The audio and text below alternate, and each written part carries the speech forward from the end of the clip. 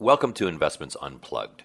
Before we get started, this commentary is for general information purposes only, and clients should seek professional advice for their particular situation. Thank you, and listen on.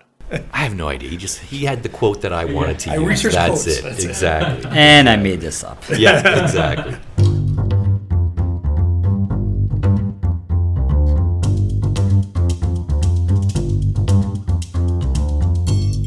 One of the more interesting aspects of what we do is that often our clients will ask us questions on just about anything.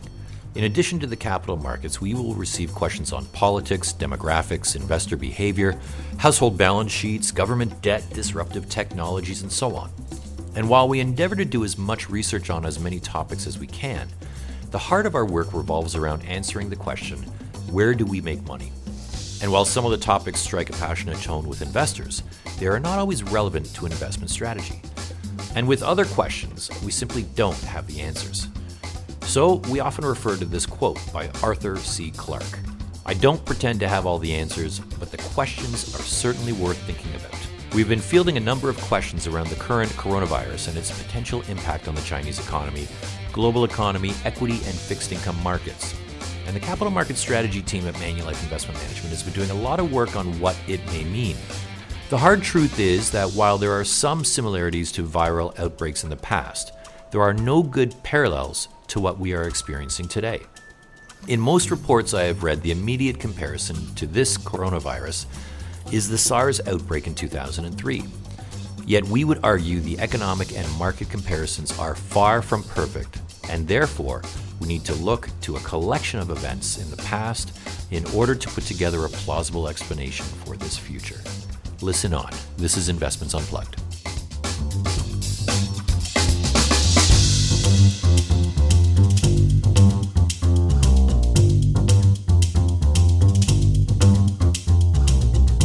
Welcome to Investments Unplugged. I am your host, Philip Peterson, Chief Investment Strategist with Manulife Investment Management, and joining me today are my colleagues Kevin Hedlund and Makhan Nia. Welcome, guys. Gentlemen, welcome, gentlemen. Good afternoon. Good to be here. It's when you want to say two things at the same time. This is the day after the Super Bowl party, so Phil exactly continues to slur his words. Yes, well, you know, in celebration of the Kansas City Chiefs winning. Yay, there we go. Okay, so a lot of questions we've been receiving over the last couple of weeks have revolved around this virus that originated in the Wuhan district in China and its impact on the global economy and what it means for investors. So we're going to explore this a little bit deeper. I'll set it up right now. There is no good answer, but we can look to history as a guide through a number of other events to suggest what might happen and therefore also suggest what we might want to do with respect to our portfolios. But before we get to that, we're going to talk about what you need to know.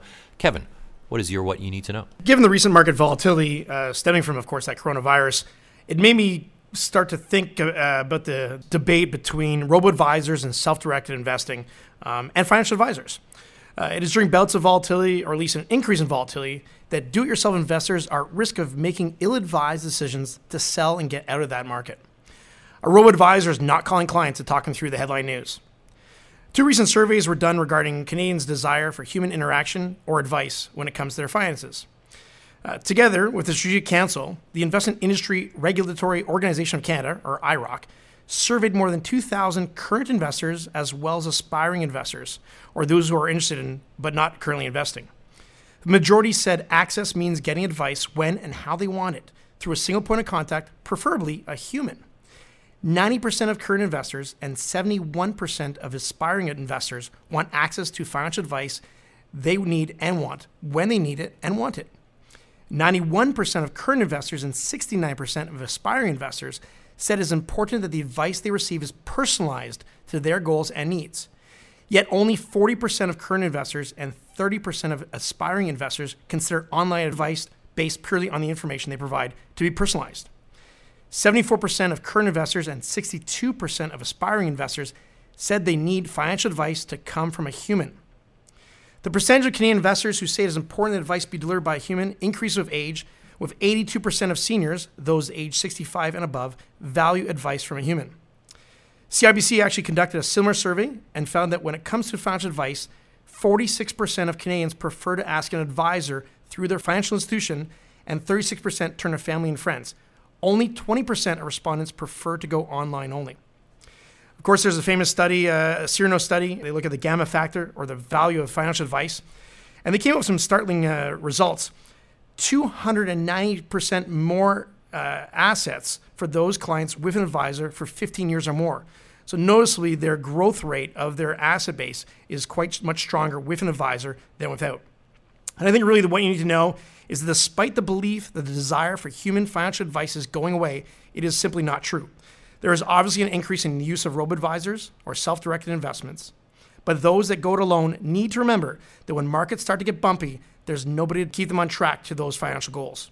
We've had conversations about this internally amongst the group. The ads that make it sound so simple, that it's all about fees, is just, to me, cringeworthy. I mean, it's not. It's about, fee is only one thing, but to the study of that report, advisors help you build better habits. They help avoid mistakes. They help manage portfolios to be more tax efficient so you can retain more of what you earn. They help clients actually set goals, and they set a proper asset allocation based on those goals, as opposed to, as I've seen with the going online to check out some of these robo-advisors, which portfolio do you want, A, B, or C? And good luck if your situation is a little bit different, and forget about tax consequences and forget about what you have at work through various plans and so on. I think it's to an individual's detriment to only focus on a low-cost fee, whatever that is, regardless of what comes with it. Meaning, what kind of advice are you missing? And so I think these studies just speak to the heart of what we already know, which is it's more than just a number. A financial advisor provides holistic financial advice. It's not just about how to make money with your investments. It's not just about that. It's planning for goals, regardless of what those are, but also your overall health, and not just your wealth, insurance. There's so many other aspects, tax you mentioned, to a holistic financial plan that there really, it's lost in just filling in boxes on a survey or something online. And I think we want to make sure that while fees are and can be an issue, we can't get lost in the fact that with value comes a fee. In everything in life, there's a value ascribed to a fee, and you have to determine what you want to pay for that fee. Makhan, you're what you need to know. As of time of recording, the Democratic midterm elections are coming up. The first one, the Iowa caucuses. So what you need to know is about demographic shifts and the upcoming U.S. election. And there's 5 major shifts that are occurring that are not only going to impact the upcoming election, but elections to come. So number 1 is the liberal youth revolution.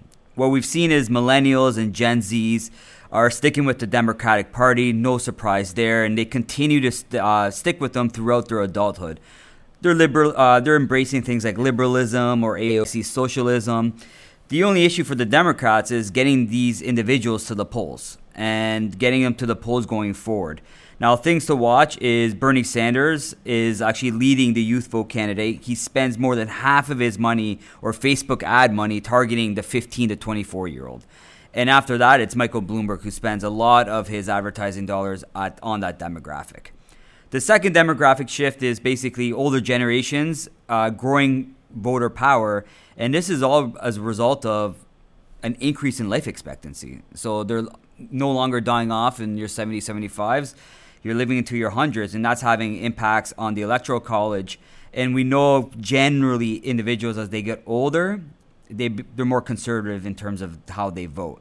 And more importantly, in terms of how they spend those dollars as well. They're obviously more affluent than the younger generation, Z or millennials, and they contribute much more to political parties. And when you look at who's leading the charge in this one, it's actually Elizabeth Warren and President Trump who get the majority of their campaign dollars from retirees. The third demographic is a shrinking white America. So America's majority minority future has elevated basically politics and immigration. And for the first time in 2020, Hispanic voters will make up the majority of the electoral largest minority group. And since 2010, basically non-Hispanic white people have lost their majority in 32 states. And we're going to see, so today basically Texas and Nevada have majority minorities for the first time since 2000. The fourth one, and this goes back to the demographics, is, you know what? And this is anywhere, to be honest, but the world is urbanizing, which is bringing housing, healthcare, transportation costs to the forefront. And we know Middle America is in a downward spiral, and as the overall population grows, the percentage of Americans living in these urban areas is rising faster.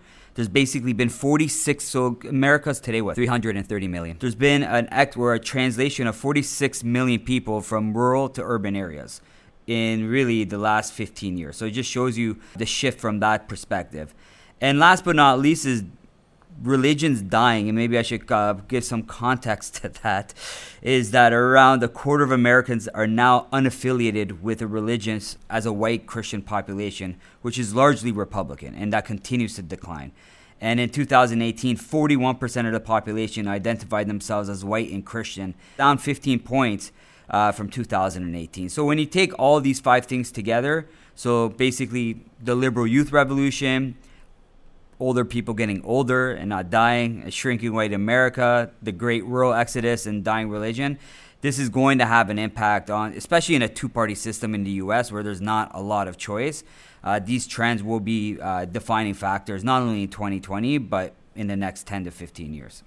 So, Magan, does that tell us anything in terms of expectations on how things are going to poll? Obviously, it shifts what's most important to these individuals, and that guides them to who they're going to vote for. Does that are we seeing a shift then in U.S. politics where I don't want to be so bold as to say call it, but hey, call it. I'm not calling anything. So if I learned anything from 3 years ago, is politics is not our forte. Ultimately, we're all aware of these. I think when it comes down to politics is taking advantage of these shifts and, frankly, getting people out to vote. Yeah, I was going to say that mobilizing the voting, your base to vote is key here. I think we saw it with President Obama. There's a lot of disenfranchised who came out to vote for him for change. And I think on the other side, when President Trump was elected, his base came out in waves to vote as well, who probably or possibly hadn't voted before. So it's all about who shows up on election day. And I think that ends up swaying the vote and where the votes come from, which electorate. Yeah, and they also have the Electoral College, which is different. If this was just based on essentially the popular vote, we know the country is basically urbanizing, and as a result, this should shift to Democrats. But because of the Electoral College, it doesn't necessarily work out that way. All right, so I'm going to jump ahead. What you need to know actually is the whole subject of this episode, and it's on the coronavirus and the potential impact that we could see with respect to the Chinese economy, how that could spread to the global economy, and what it means for the market. So we'll get to that in just a second.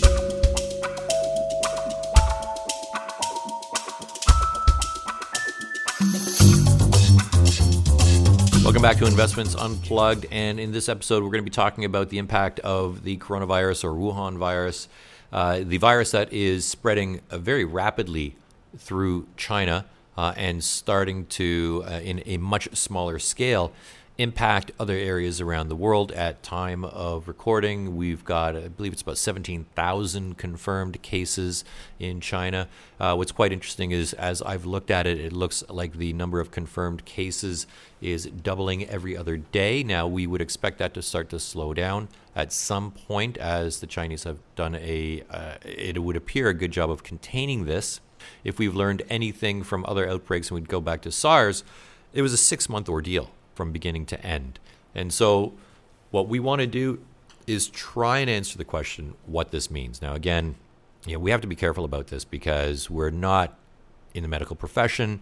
We often say to individuals when they ask us these esoteric questions about something that is going on that I would argue is beyond our expertise and beyond the expertise of the majority of peers that I work with, we don't know. All we can do is look to history as some type of a guide. In this case, there isn't any one particular point in time that we would say, yes, that is like what we're seeing now.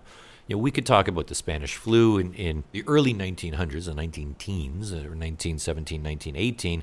That was a different situation, being at the end of World War I, where it spread very quickly through the ranks, and And I would say healthcare wasn't the same then as it is today. Hygiene wasn't the same then as it is today. Food preparation wasn't the same then as it is today. So there's very different circumstances around that and what we see today. And even with the immediate comparison to SARS in 2003, I would argue that's very different. But Makhan, you wanted to touch on how the coronavirus or a virus of this type is different than what we would see in terms of the standard influenza virus that works its way around populations every single year. Yeah, so probably many listening to this, myself included, had the view of we place such a big emphasis on coronavirus and fatality rates, yet we all know the common flu in the US, for example, kills thousands of people. So what's the big deal?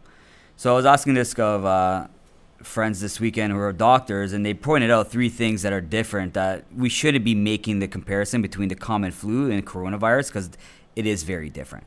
So yeah, there's 20,000 roughly individuals that die from the common flu, but when you look at that case fatality rate, it's basically 0.1%. And when you compare it to coronavirus today, and I'm going to say these numbers are conservative, it's 3%. So 0.1% versus 3%. So obviously the case fatality rate for coronavirus is a lot higher. That's why we pay very close attention to this. Number two is they call it R0. In more simplistic terms, it's just basically how easy it spreads. So I'm going to talk about it in units terms. So the common flu from this R0 spectrum is a 1.3. Coronavirus is anywhere between 2.5 and 3.5 based on the numbers that we know today. So it's much more easy to spread, and it also has a higher fatality rate. And then last but not least, they call it the serious complication rate. And basically what that means is the likelihood of you having to be in an ICU bed if you were infected by this. And for the flu, it's less than 1%. For coronavirus, it's 20%. So when we talk about, 20,000 people die of the flu, well, when you take that in consideration, if that was coronavirus, it would be in multiples of that. Because A, it's much more fatal. B, it's much more easier to spread. And even if you don't die, those serious complication rates are much higher than the common flu. So that's why the markets, that's why world leaders, World Health Organization do pay close attention to these type of viruses, because if they were to spread on the level of the common flu, it would be much, much more severe. And so on that, it brings about the other question of saying, is SARS a good comparable? What we saw with SARS was it seemed that it wasn't as contagious, in that the number of reported cases for SARS is half what we have today versus the coronavirus. Yet the mortality rate was a lot higher. The mortality rate for SARS was about 10%. Now, here's where the challenge is in trying to compare what we have today versus then. Reporting could be completely different. Reporting of actual cases could be understated for SARS. China was very different in 2003 than it is today. It wasn't anywhere near as urbanized as it is today. We saw massive urbanization of China over the last 20 years. That would involve also massive infrastructure investment in terms of hospitals, medical care, and so on. And so this is where the real challenge lies. It's like, okay, well, what is the real number of SARS? Is it as reported? And perhaps it is, in which case that would imply that this virus is far more contagious than what SARS was, yet has a much lower mortality rate. You mentioned 3%. I'm saying somewhere between 2 and 3, and it seems to be along those lines. It hasn't gotten worse over the past couple of weeks, but that then begs the question of, okay, let's look at some of the other comparables, and is the SARS outbreak a reasonable comparable for what we could expect today? There's two things, and I think Kev pointed out last week, is Wuhan is a city with the population of New York. And if you look at where Wuhan is in China, it's literally central China. If you look at kind of like that hub and spoke mentality, it is the hub of the transportation, not only flights, train. And that goes to the other issue, is this is probably the worst time for this to happen for the Chinese government, because it is Chinese New Year. And there's estimates of 200 to 300 million people that are in flux during this 2-week period or 3-week period. SARS was a little bit earlier than that. From the very beginning, I don't think it's kind of fair to compare the two, because the impact of people moving is much different. Yeah, just put some stats around that. Some people say Wuhan is like the Chicago. If you're thinking about the type of situation where it's really at the end of the tributaries and how it is used as that hub. Wuhan's GDP growth was 7.8% in 2019, essentially 1.7 percentage points higher than the national average. Total value of imports and exports reached 244 billion won, or $35 billion US dollars last year. A record high that was 13.7% above the previous year and accounted for 61.9% of Hubei's province's overall foreign trade value. So, of course, Wuhan is in the Hubei province. Also, to put in context of the amount of global companies that have a presence in Wuhan, more than 300 of the world's top 500 companies have a presence in the city, including Microsoft, German-based software company SAP, and French car manufacturer group PSA. So it's definitely, the access of not only Chinese companies, but the foreign companies and multinationals that have presence not just in China, but also in Wuhan is way different than it was in 2003. In 2003, China was not as important to the global economy as it is today. 100%. It was much smaller proportionately and on a relative basis to the United States, for example. So forget about just the size of the Chinese economy, because we've seen massive growth from it, and it's now the second largest economy in the world. Its economy is roughly about 2/3 the size of the U.S. economy, but growing at probably 3 times the pace. But let's look at China and how it impacted the global economy then. If China slows down, yes, it brings the average down. But in 2003, did it really impact the global economy? And when we look at GDP in the United States, the answer is no. If we look at GDP to other countries, the answer is no. However, today I would argue there is and can be a much more meaningful impact with a slowdown in China to the United States, to Europe, and to other areas. So if we just look at it from an export perspective, in 2003, if you look at the global export market, China was 4.2%. That today is 10.5%, right? So 10.5% of global exports originate in China, which is equivalent to the U.S. So imagine if the U.S. shut down its export capacity in some form. What that would mean to Canada, what that would mean to Europe, what it would mean to their export partners. So here's what we are seeing with China, where it might be a finished good. It might be earlier than the finished goods process. And so if we start to see exports slowing down as a result of this, which we already know Wuhan is basically restricting travel. China is restricting travel, air travel, train travel, and so on, encouraging people to work from home. Starbucks has shut down its stores. So we're seeing a disruption of the on-the-ground business that will have some disruption to other businesses along the global supply chain. However, we need to carefully define this. I define it as a disruption to the economy, not destructive to the economy. And the difference being a permanent impairment of the economy. So when asked, what do you mean by that? I say, well, if you look at the collapse of Lehman Brothers in 2008, that was a permanent destruction. Right, their lending ability, their business function was gone. It wasn't delayed and came back in a quarter or two. It was gone and gone forever.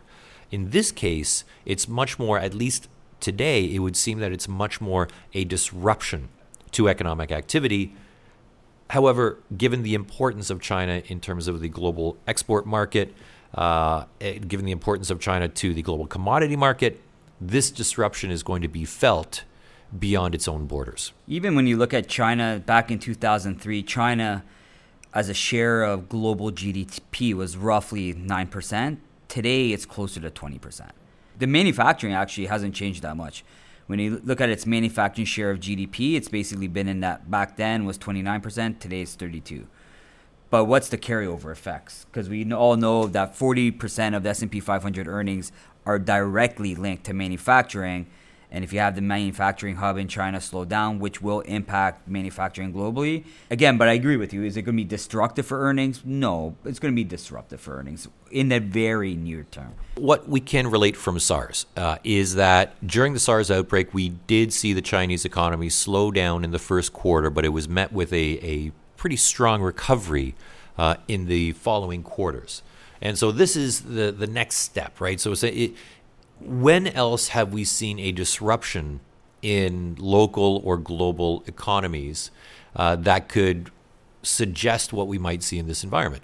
And so I would say that we've seen something like this in a couple other occasions. And we have to look beyond health scares, right? I've seen the chart. You've seen the chart. I think we've shown the chart where we look at what happened during the AIDS epidemic, what happened during Ebola, what happened during other types of health scares. I would say those are the wrong things to look at. They weren't as disruptive economically as SARS was, or as this will be, as we're seeing this now. So a couple other things that I looked at. One was Snowmageddon in 2014, where the U.S. suffered a colder than average winter with greater than average snowfall deep into the south. And what we saw here in the first quarter of 2014 was actually a contraction in U.S. GDP. Why?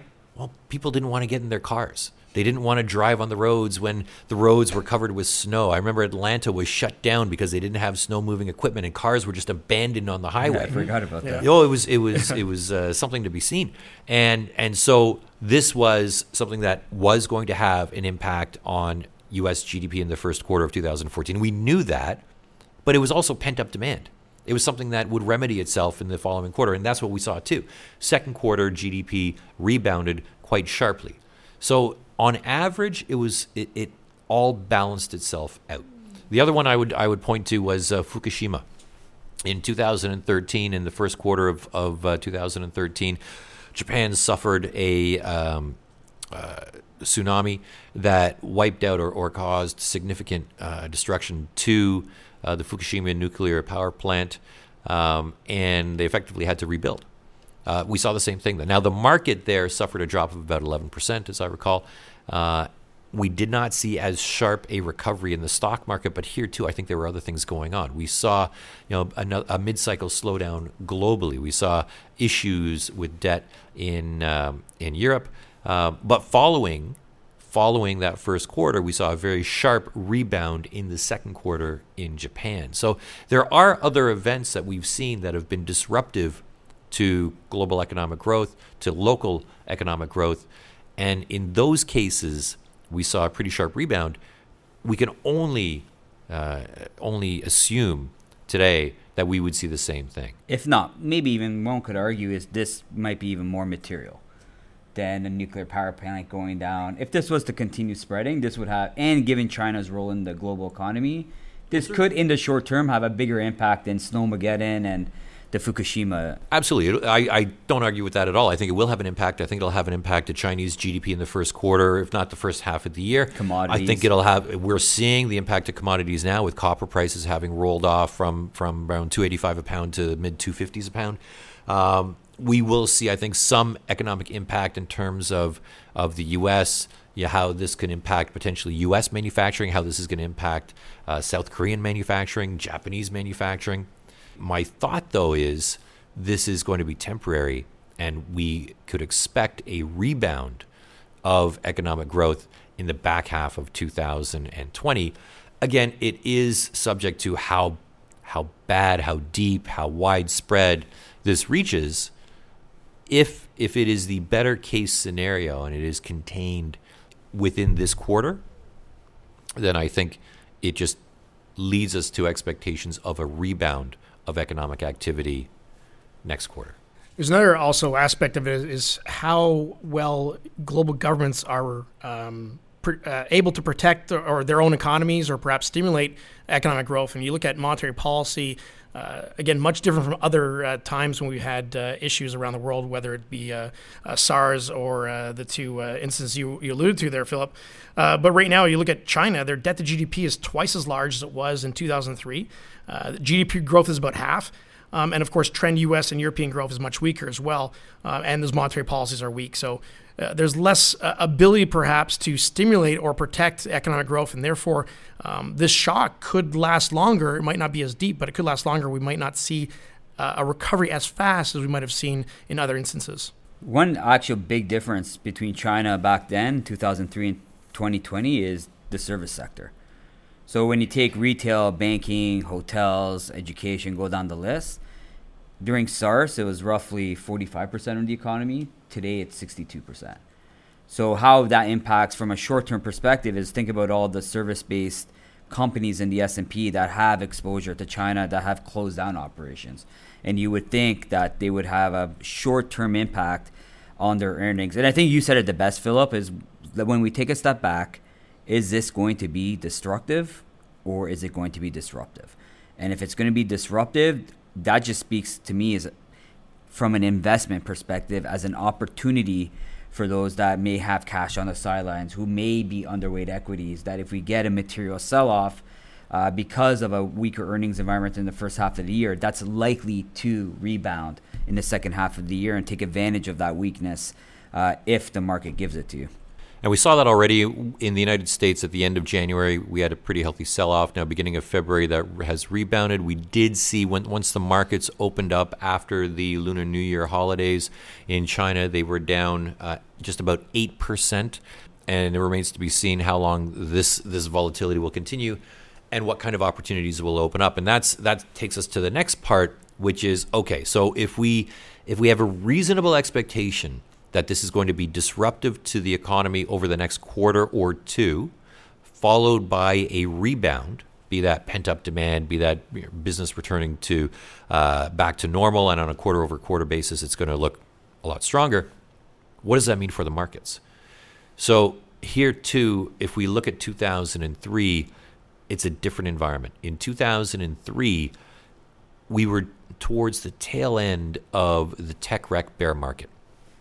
And so when I look at it, I characterize 2003 as the double bottom to the S&P 500. But there were other things at play. First, we mentioned that China was not as important to the U.S. economy or the global economy in 2003 as it is today. So we can suggest that it didn't have an impact to the S&P 500 at all in the first half of 2003. What was impacting the S&P 500 in the first half of 2003 was the potential for the Iraq war. The U.S. was getting ready, mobilizing, and this was in the news almost every day in terms of a response to 9/11, and it had been building over a couple of years. The other thing that we have to consider is that the characteristics of the S&P 500, regardless of where we were in terms of a double bottom bear market, the characteristics were very different than where we are today. On a PE multiple basis, the market was not as expensive. It was about 3 points cheaper than where we were today on a trailing basis. Today is about 21.5 times trailing earnings. Back then it was 18.5. So that isn't immaterial. But more importantly, it was also the earnings outlook. The earnings outlook in 2003, at the time of SARS, we saw accelerating earnings growth. So this was still a recovering economy from the 2001 recession. So we had accelerating earnings growth for the S&P 500 at a time when valuation was reasonable. Today, we've had decelerating earnings growth through most of 2019, and it looks to us that it's going to continue when multiples are full. So I would want to see, if we got it, I would want to see a pretty healthy sell-off in this market before I commit. But what's healthy? So what we're off what? As a time, 4% from the peak? We're flat on the year. On the year, but I mean on the year, off the peak, yeah. We're off. I think it's like 2.5 to 3%. So what would it have to be from? I would want to see 10 to 15%. I would want to see 2 to 3 multiple points taken off. More of a normalization of the multiple back to or near average. Exactly, and signs that we have a reacceleration of earnings growth, which we may be starting to see with the Institute for Supply Management Purchasing Managers Index having come out at 50.9. So now manufacturing, based on this gauge, is in expansion again. But is that going to be lasting? Is that going to be impacted by what's going on in China? Is that a 1 month blip and it's going to return to a contraction, or is it sustainable? If it's sustainable and we were to see better valuation in the marketplace, I'd be a buyer. But I don't know if I would rush in. At the same time, I don't know if I'd be a hard seller of the market at this point either, because as we've seen in the past, it might not have as much of an impact on U.S. stocks as some investors might believe, just because it is a temporary event. So I was thinking about that on the weekend. Is like, what's the likely investment implications for this? So tell me if you agree or disagree. So I think number one, the thing that impacts is Asian economies. So you like South Korea, Singapore, Malaysia, Vietnam, just because those countries are so tightly connected with the global supply chains. And also when you look at travelers too, the Chinese traveler is big in numbers and they have heavy wallets. So randomly, so last year, roughly there was 10.6 million Chinese travelers that go abroad. So Thailand, for example, 20% of their GDP comes from tourism, and nearly half of that comes from the Chinese tourists. So that they have a potential impact on those economies. We talked about it before, resource-rich countries, so Australia, Chile, Canada, Costa Rica. China's oil's demand in the last basically week has plunged 20%. They are one of the world's largest, I think they are the world's largest importer. Their oil needs are equivalent to France, Germany, Italy, Spain, UK, Japan, and South Korea. So that puts it in perspective. And then last but not least, and this isn't an investment implication, but countries like Egypt and Pakistan, so that one belt, one road thing that we've seen, all of a sudden you guys spend a lot more money domestically, then you're probably less likely to be spending it on these type of economies. But from your perspective and our model portfolio, probably minimal over a 1 year perspective. To the points that you raised, I think we have to segment it as well, right? If I don't think we're going to see a sharp rebound in the price of oil if you have excess inventory sitting around that wasn't used. Because oil, if you look at global oil supply, look, it's not coming from China, but China is a consumer of it. If they're consuming significantly less over the course of the next month or 2 months, that's inventory build. Big time. And it will be a while before those inventories are drawn down, unless now you have supply disruption, unless you have OPEC stepping in saying, hey, we're going to curtail production to keep the price higher, as we know these inventories are going to build. So there are other consequences. Equity market prices are very different than commodity price or commodity supply and demand. Copper, same thing. If China is importing much less copper over the first quarter, well, guess what? That's copper that's going to be stockpiled. That's going to keep the price fairly low for a while, which changes our thesis on oil prices and its potential impact for the Canadian stock market, changes our thesis on commodity prices and with respect to copper and what it could mean for the miners. So using history as a guide, so the CEO for Teck Resources came out and he said that if coronavirus follows the pattern of SARS in terms of just the impact on the commodity markets, he says, and whether it's actual or not, it's the perception of commodities demand, that he said that it typically takes anywhere between 3 and 6 months for that to recover. So I just thought that was interesting. His point of view, if this follows the same thing, it's going to be a second half of the year type of rebound from the commodities perspective. We had the belief that earnings were going to be slow to negative in probably the first half of 2020 and then rebound in the second half. And perhaps this delays that rebound in earnings growth as corporations that were just making expectations based on known demand and quantities of their goods now have to reevaluate, especially those that are impacted from demand from China. So luxury good providers, technology companies, consumer discretionary, you have airlines. You have so many of these companies that are their earnings are actually may be actually destructive or feel destructive versus actually disruptive. And those might not come back because there's now pent up demand for travel. It's like, okay, I didn't go to Lunar New Year. I'm not going, in 3 months. I'm just not going to travel this year. And that we saw with in 2010. I'm not even going to try and pronounce it, but the Icelandic volcano that erupted. Yeah, but you're Icelandic. Aren't you supposed to be able to pronounce it? It's got 47 letters in its name. I can't even begin to, I don't even know where to start with that. But if you look at that, that was very disruptive to the airline industry in Europe, where they had to shut down flights. It impacted travel, leisure. It impacted also business, shipments that went pharmaceuticals, for example, that are the shipments of pharmaceuticals are very time sensitive in some cases, and you have to get them to market quickly. And so that was in pockets, I would say, destructive. And the same thing as Kevin, you mentioned, if you stop flights within China or between China and other countries, it doesn't mean that you're going to have all of a sudden an abundance of flights as we have a finite number of planes available in the world. So that in that case, it's a little bit more of a delay. If we get sector specific or if we get company specific, then yes, airline stocks are probably not going to rebound in terms of earnings growth. They'll just go back to normal, right? So you'll have a 1 quarter blip, perhaps a 2 quarter blip of a decline in earnings before you get back to normal, which will adjust then expectations on what does this mean in terms of the company's profits. What does the company have to do in face of that profit decline for that quarter? Do they have to take other measures to try and offset that, and so on? What it keeps coming back to is that, look, this is probably going to pose some challenges in the first half of 2020. What we've seen in the past, if we're right, and this is disruptive and not destructive, and if things don't escalate to the proportions of a global pandemic, then it's kind of stay the course, right? And we might hit a rough patch through the first half of 2020. We're just starting to see some of those signs that the global economy could be bottoming. That the China economy looked like it was bottoming and potentially starting to recover.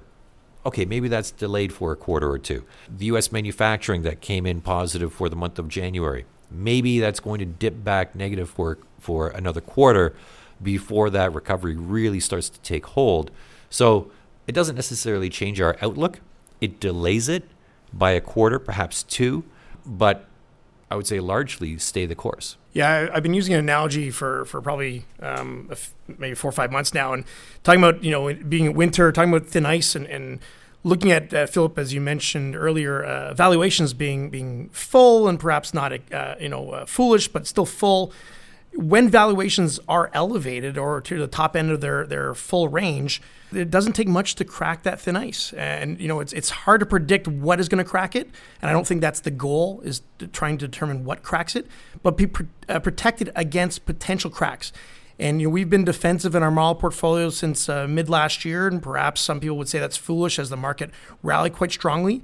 But overall, I think as you see markets get to higher levels in valuation and perhaps the fundamentals don't support it, it makes sense to go more balanced approach in case that you do see some short-term exogenous shocks from wherever they may be, but you're still protected in the short term. So I don't know when we did it, but we were talking about quotes. What was that, like late last year? Quotes that we live by or something like that?